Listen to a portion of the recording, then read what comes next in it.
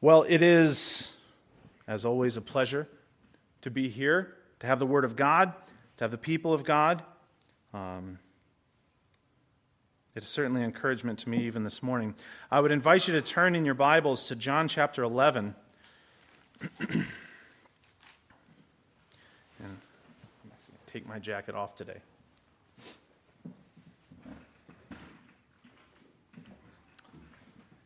I didn't quite expect 90 degrees on the first Sunday in September. And corduroy, I guess I just broke it out a couple of weeks too early for this fall. So that's a little bit warm. John 11. So we were in here last week and we talked at length about this reality of what is going to be happening with the story of Lazarus. Now, it's going to take us several weeks to cover this story because there's so many details in it.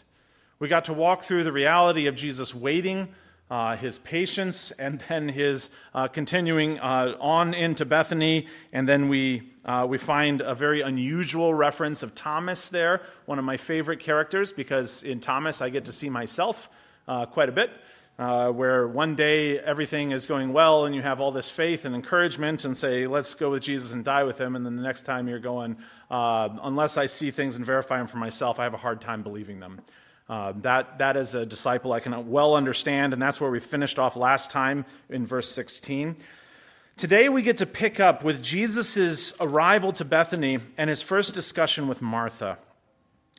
Martha is a fascinating character in and of herself, but our main focus here today, and you could do this any which way when you come to this passage, but our main focus today is going to be Jesus' statement about himself. I am the resurrection and the life. This doesn't leave room much for interpretation.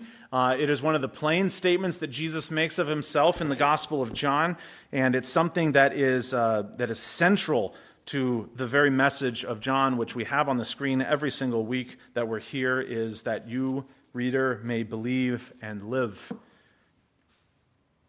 So let's come to it. Verses 17 through 27. Let's stand in honor of God and his word as we walk through that. John 11, 17 through 27. Now when Jesus came, he found that Lazarus had already been in the tomb for 4 days. Bethany was near Jerusalem, about 2 miles off, and many of the Jews had come to Martha and Mary to console them concerning their brother. So when Martha heard that Jesus was coming, she went and met him, but Mary remained seated in the house. Martha said to Jesus, Lord, if you had been here, my brother would not have died. But even now I know that whatever you ask from God, God will give you. Jesus said to her, your brother will rise again.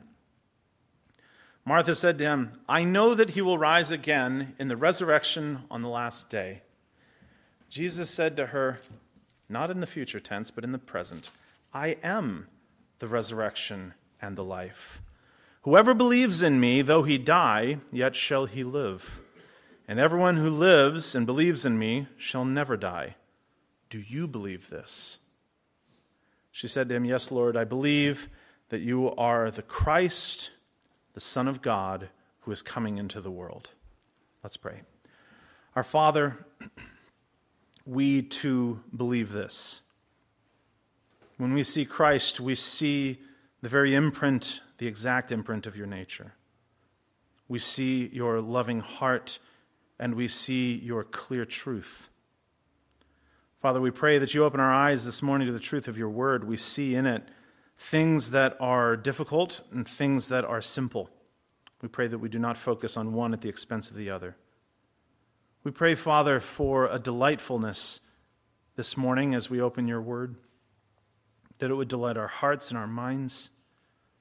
We pray that we would seek to understand what your word means and walk with you accordingly.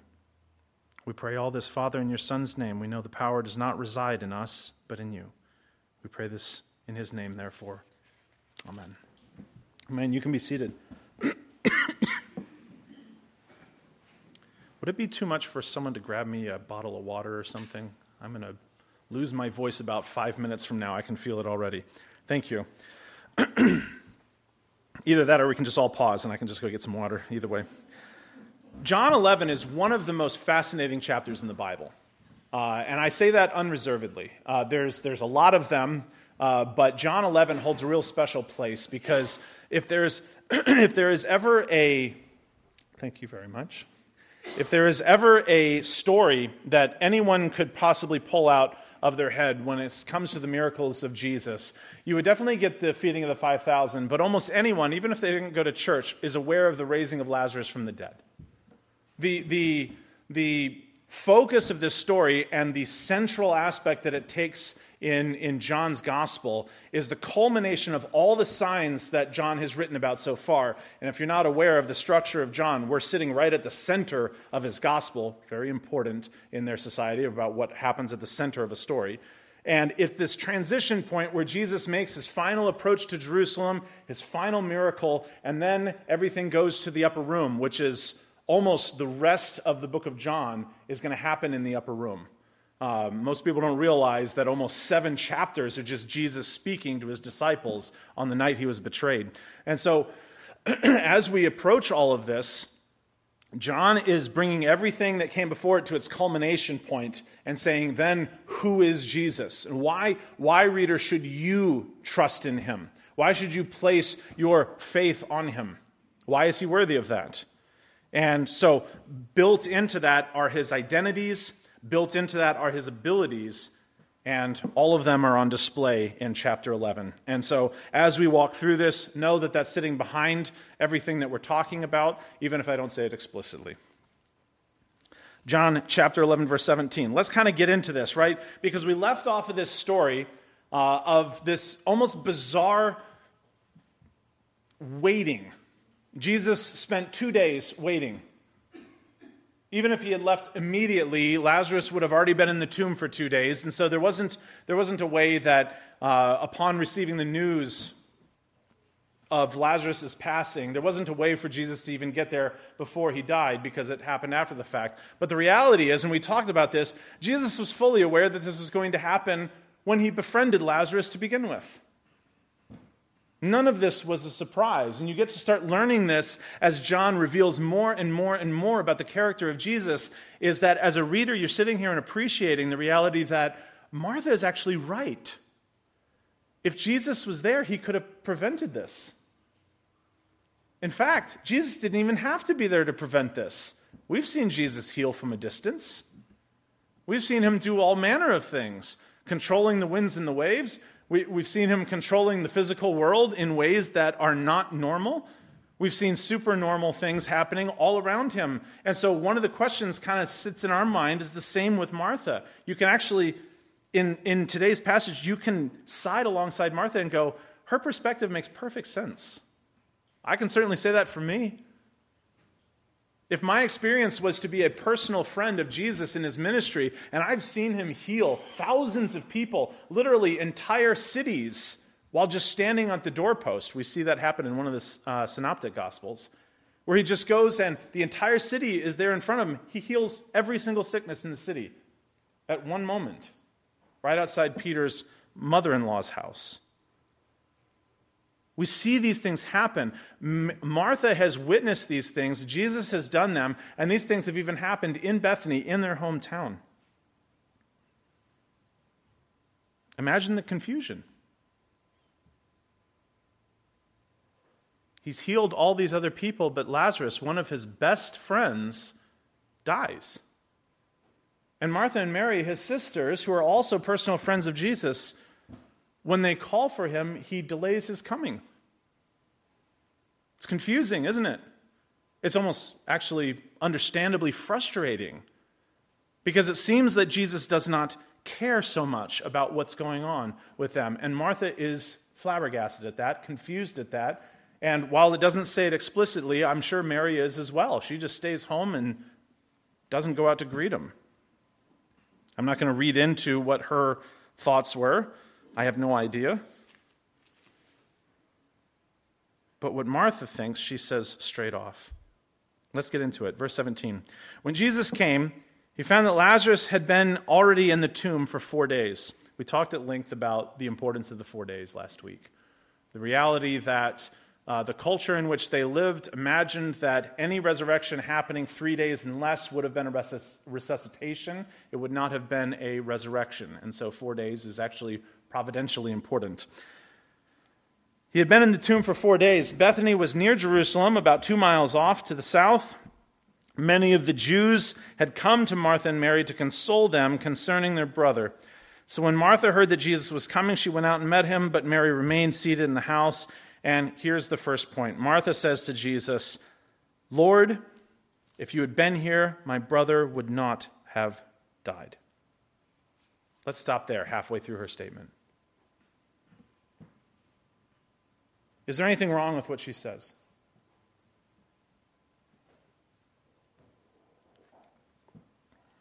I don't hear anything wrong. I hear full faith. I hear fully recognizing his power, his ability, and his love of Lazarus, which is clearly attested to in the text, also with the presence of Jesus there. He did not go to many funerals. Here he is at one of them.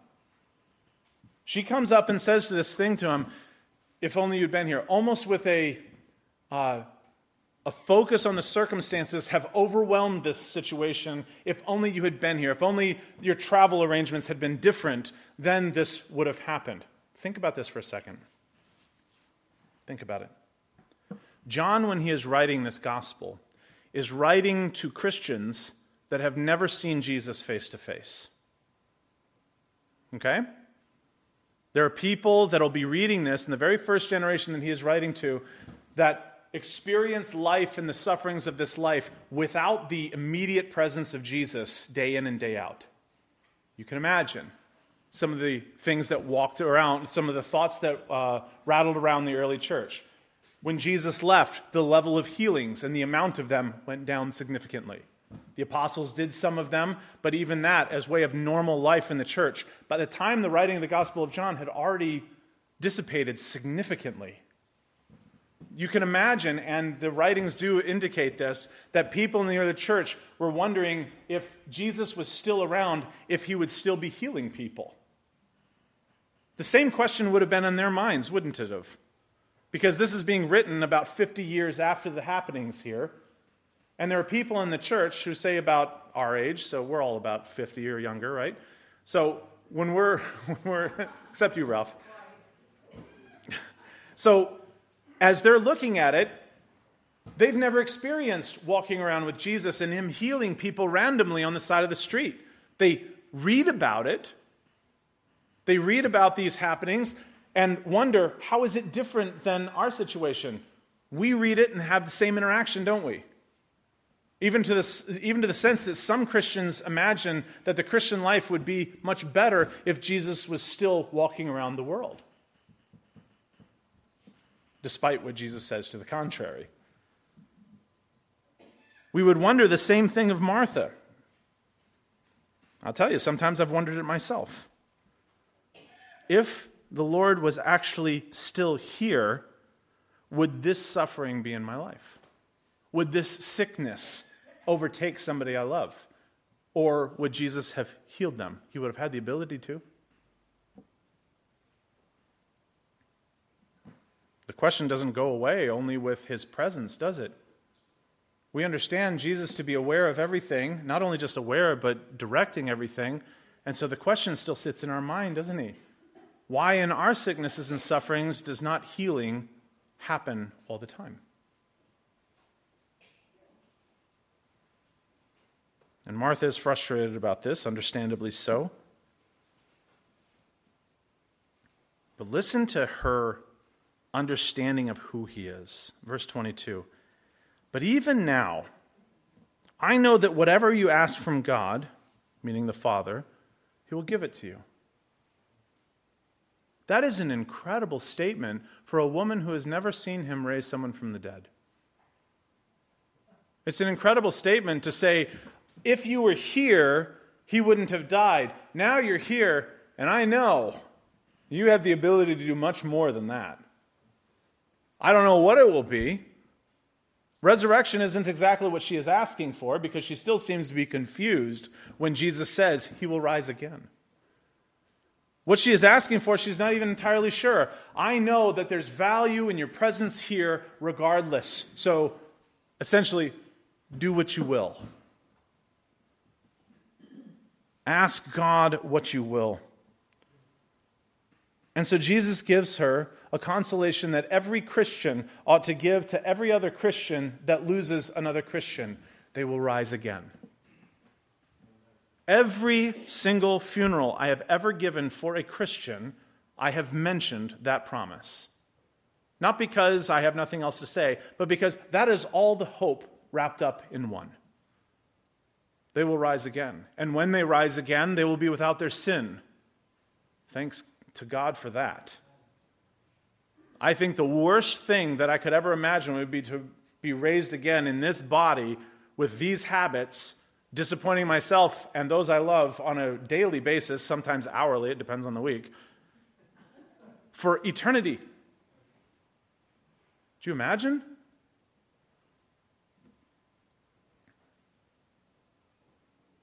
And so Jesus says, your brother will rise again. Listen to this wonderful theology come out of her mouth.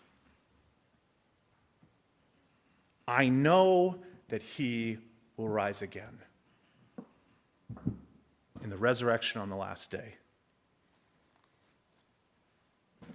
And then Jesus turns wonderful theology and good, healthy faith into perhaps one of the greatest teaching mechanisms in all of his ministry. And John uses it as the center point. Jesus looks at her, and the response to what she says, he doesn't disagree with her. But what he does say is, I am the resurrection and the life. We're going to take each of these statements one by one because they are so significant to the author to include for his readers. I am the resurrection, I am the life. Present tense. Jesus takes her future hope and connects it right back to where they're standing in Bethany at the moment. For anyone who's ever lost another Christian, while there is hope and there is comfort in the resurrection that is coming at the last day, you know that that hope and that comfort is still stymied by this horrible thing we call time. My family used to live in South America. And so when I would see them and say goodbye, I would know it would usually be for a year or 2 years. And that was hard. And that kind of broke my heart every single time it happened because that time thing that we can't control makes distance and the sadness of relationship for a time just difficult. And so when my parents would leave, when my siblings would leave, and they would all live in Chile for several years, and then I would see them again, and then it would be, after a week, it would be another year, 2 years, 3 years. And those of you who have family that live far away know the feeling. It's the same when we lose somebody to death, but multiplied many times over. It's a distance that we can't bridge, and it's a time whose distance we can't shrink in any way. We are all built into time, and we can't control that. And so while she expresses this hope, she expresses it in a very normal Christian way. I know that he will rise again. I know it's not hopeless. I know the tomb is not the end of the story, but I still miss him.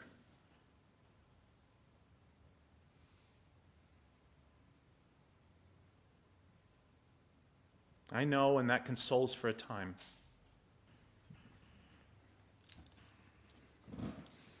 I know that he will rise again on the resurrection on the last day, but this today is not the last day. Jesus doesn't even commend her for knowing reality or even for her faith. He actually gives her something brand new and says, it's not about the resurrection just being a mere event at the end of time. Don't you understand? I am the resurrection. Not, I am capable of carrying out the resurrection. Not, I am able to carry out the resurrection today. Not, I can give life. I am life. and I am the resurrection. What do you suppose he means by this? Why is it that all of these things are dependent on Christ? Why is it that John is writing all of these things? What kind of life do we have when we believe on Christ? Because here he appends it directly to that. He says it in the same sentence there. I am the resurrection and the life. Whoever believes in me, even if he dies, he will live. Is he merely talking about the eternal state on the last day? Or did he bring everything right into the present and give us a remarkable promise? Even though somebody believes in me dies, they are still alive. You ever lost a Christian close to you? From our perspective, they are dead, yes? From Christ's? No. They are not. Neither are they merely sleeping. They are alive with him. This is exactly how the scriptures spell this out, and Christ here is introducing them to it. Remember, there's no New Testament written at the time that Jesus is saying these things.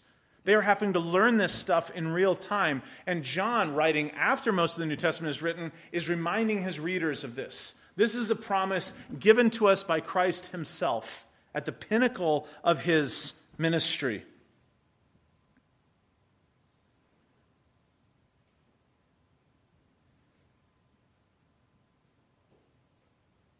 What sickness is as incurable as death? None. It's the worst of them all. If you're a doctor and you're trying to prevent somebody from dying by treating their illness and they end up dying, there's a failure on your part, yes? On some level, obviously. We have limitations in what we can do. Sicknesses that lead unto death like this, as Jesus is expressing to them, this is not only the most impossible of healings to do, it's something that, unless God is doing it, it cannot happen. I don't care how far our advancements in technology go. You do not return somebody back from the dead. Not like this. Not when they're well gone. And Martha knew this. And here's the thing, so did Jesus. And he is expressing it to them in a very tactile way, and something that I should be better at in funerals for Christians. Something that, in preparing this sermon, really challenged some of the ways I even refer to the resurrection. Leaving it entirely into the future is an overstatement of what Jesus here is saying. He says, I am that. I am the resurrection. I am the life. I am not the God only of the dead. I am the God of the living. Abraham and Elijah and every person who has believed on the Lord Jesus Christ and has trusted in the Lord of Israel is alive and with him. Even though they die, yet they're alive.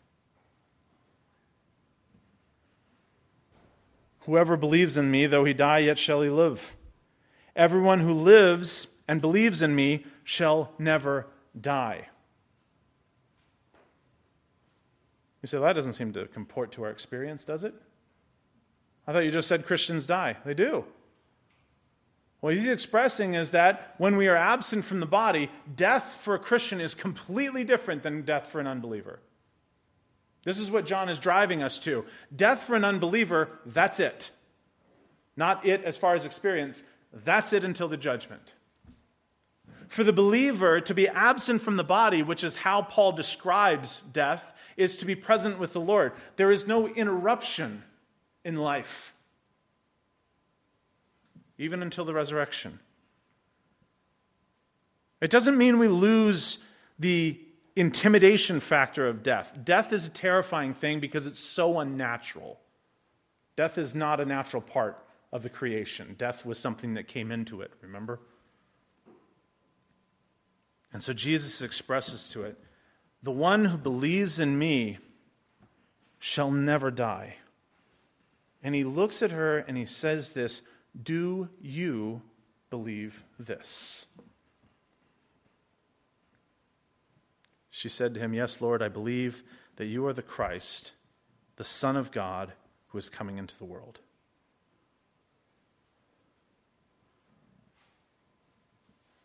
Let us think about this for a moment.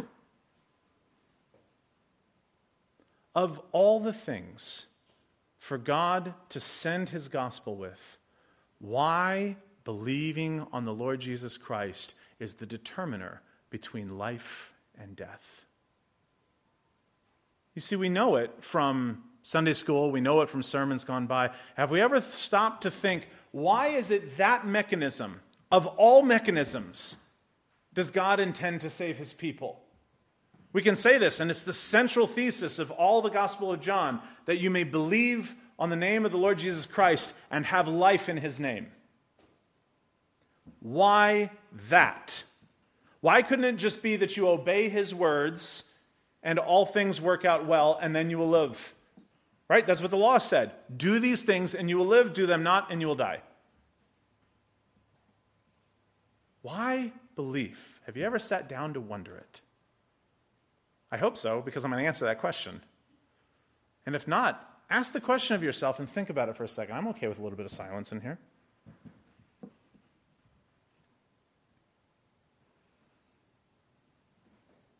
Why belief?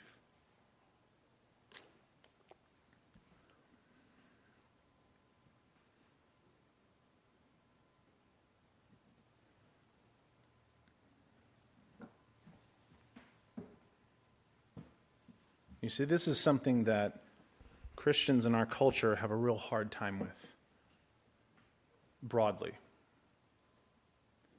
It is the exclusivity of Christ. He is true and nobody else is. It's one of those claims in the gospel that we simply must preach along with the evangelism of the gospel. It is not that you can just add Christ to your life and all will be well. Nope. It is life in his name and in no other name, not even yours. It is that the claim to purpose and resurrection and righteousness and salvation is 100% in his name, not in ours. It is the essence of faith. We are born with this innate concept of faith in self and faith in parents and wherever good things flow. We understand that if somebody feeds us a bottle when we're like 6 months old, that's something to place our faith in. I'll rely on them to provide food, provide sustenance, and all these things. As we grow up a little bit more, we start calling them mom and dad. Everything makes a little bit more sense to us. We don't necessarily question every single thing that goes on. When my 3-year-old is, interacting with the world, and I say, let's get in the car, she doesn't say, excuse me, what path are we taking? How are we getting there? Do you have your driver's license? My 6-year-old does that. My 3-year-old doesn't. Because as we grow up more and more, we start losing our trust and our faith in the things that we first had trust and faith in. We reach the pinnacle to that in our teenage years, where we think our parents now, who used to know everything, now know nothing. And then we start to think, well, maybe I know everything. And then we reach our 20s. How many of you passed through all of these stages? We reach our 20s. Oh, my goodness, I know nothing. Nobody knows anything. Then you get into your 30s. Nobody ever can know anything. Wait till you get 60, forget everything. I haven't reached that stage yet, but I would say I'm looking forward to it, but I don't know. When you forget everything, right? Jesus uses this in our life to help us see how salvation works. Because salvation is fully dependent on him for all of this, everything. And there's some of us that like to come to Jesus and go, full faith in you, how did this? I'm just curious, how exactly does that work? And do you have your driver's license? Some of us are a little bit more nosy like this. Do we have this all worked out? How does it work? All this is. But I love Christians who have a gift of simple faith in Christ.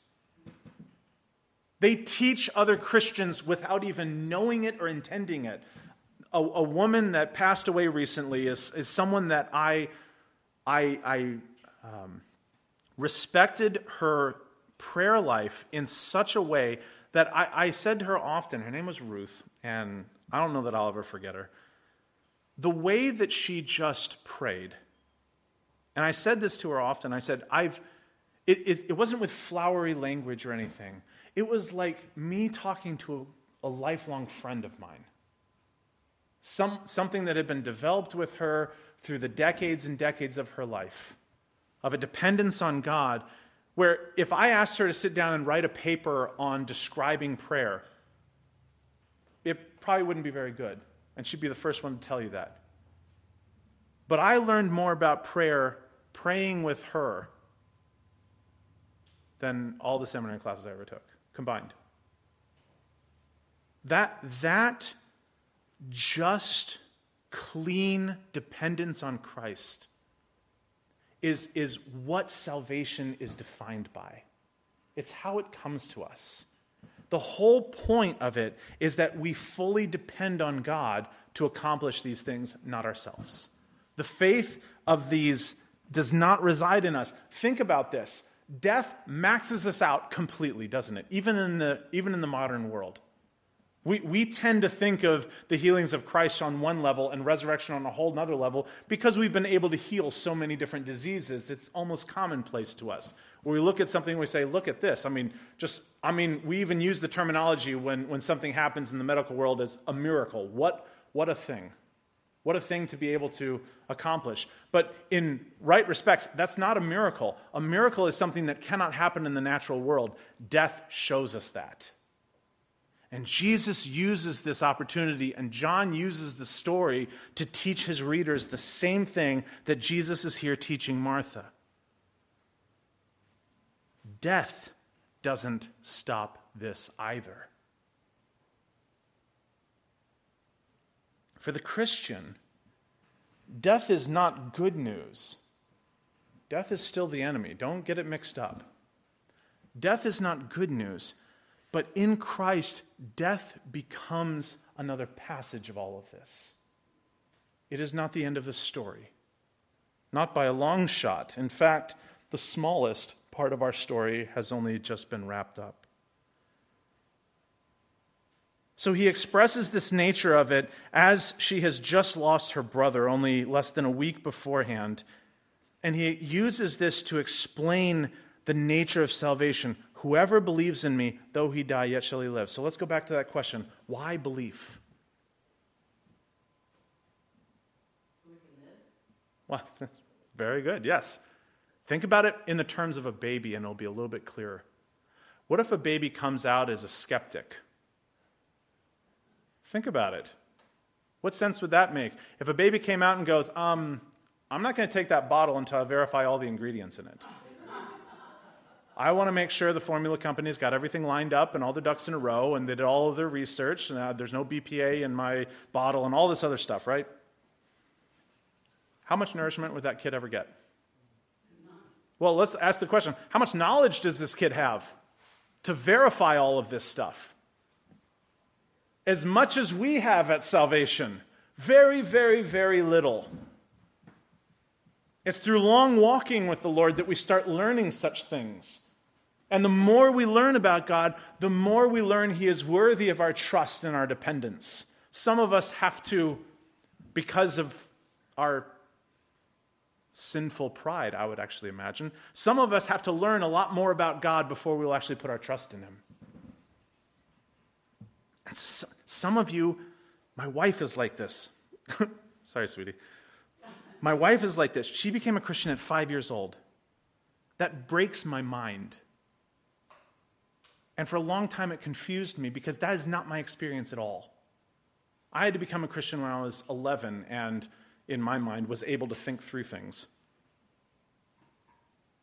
And then one of my daughters became a Christian at 5. And it broke my brain again. Because here I see God working in people who can barely address the issues at hand. And I'm still struggling to try to verify the very first parts of the gospel. And it made me feel about this big. Because it's a remarkable gift that God does. And in no way am I saying this person's on that pedestal or that person on, none of that stuff. Just to say, God in his wisdom chooses to save people in different stages of life for his own good glory and pleasure. And thank God that he does it.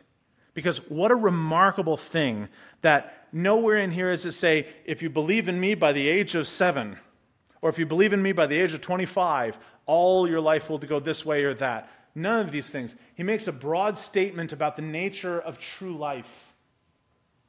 Because in him, he says, I am the resurrection, present tense. I am the life. If somebody dies trusting in me, they are not dead. They are with me.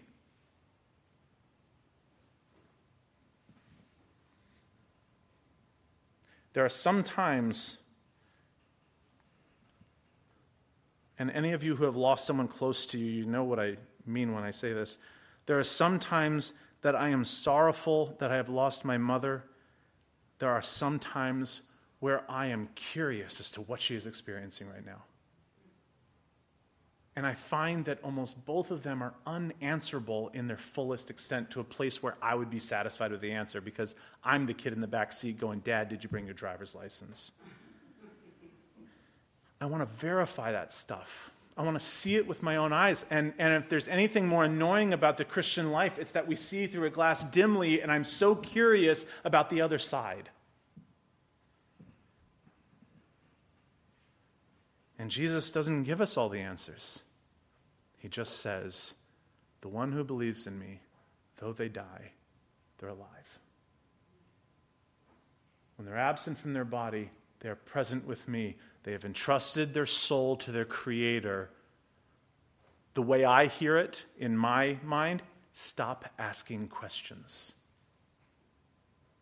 And just trust that I've got it. Why does it depend on faith? Because everything, every gift from God depends on it. God gives us faith to trust him so that all the glory of salvation goes to him and none of it goes to us.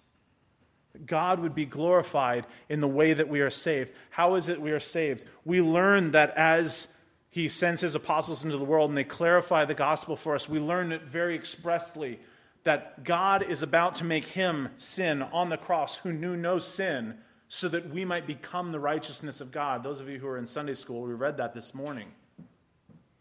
We are actually capable now of receiving the righteousness of God because he received our sins. And so our claim to eternal life is not based on what we have accomplished or the work of our hands. Our claim to eternal life is the person of Christ and his work, his hands, quite literally.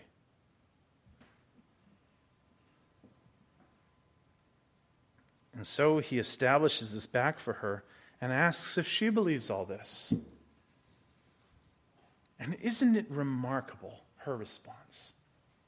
What a woman. Listen to this.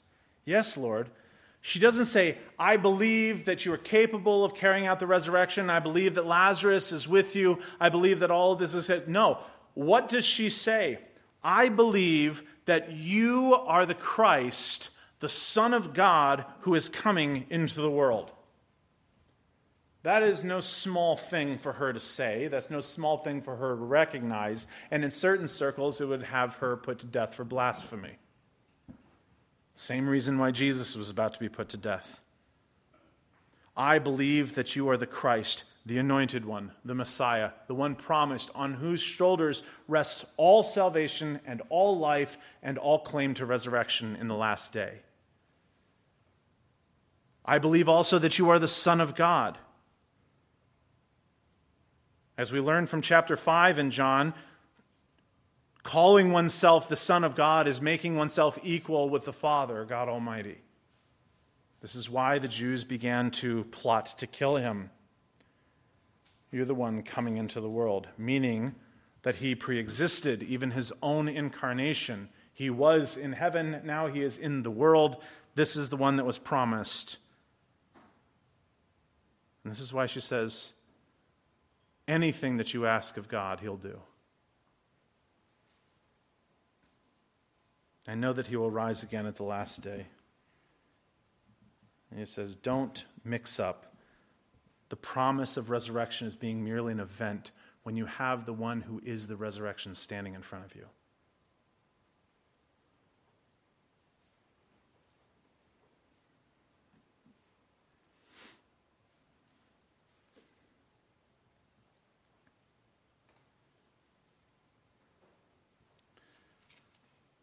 Why Lazarus? We'll question this in the coming weeks a little bit more, but I want you to think about it as we digest it more. Is it because he was a personal friend of Jesus, and that's it? That would seem a little bit bizarre and actually out of character for him.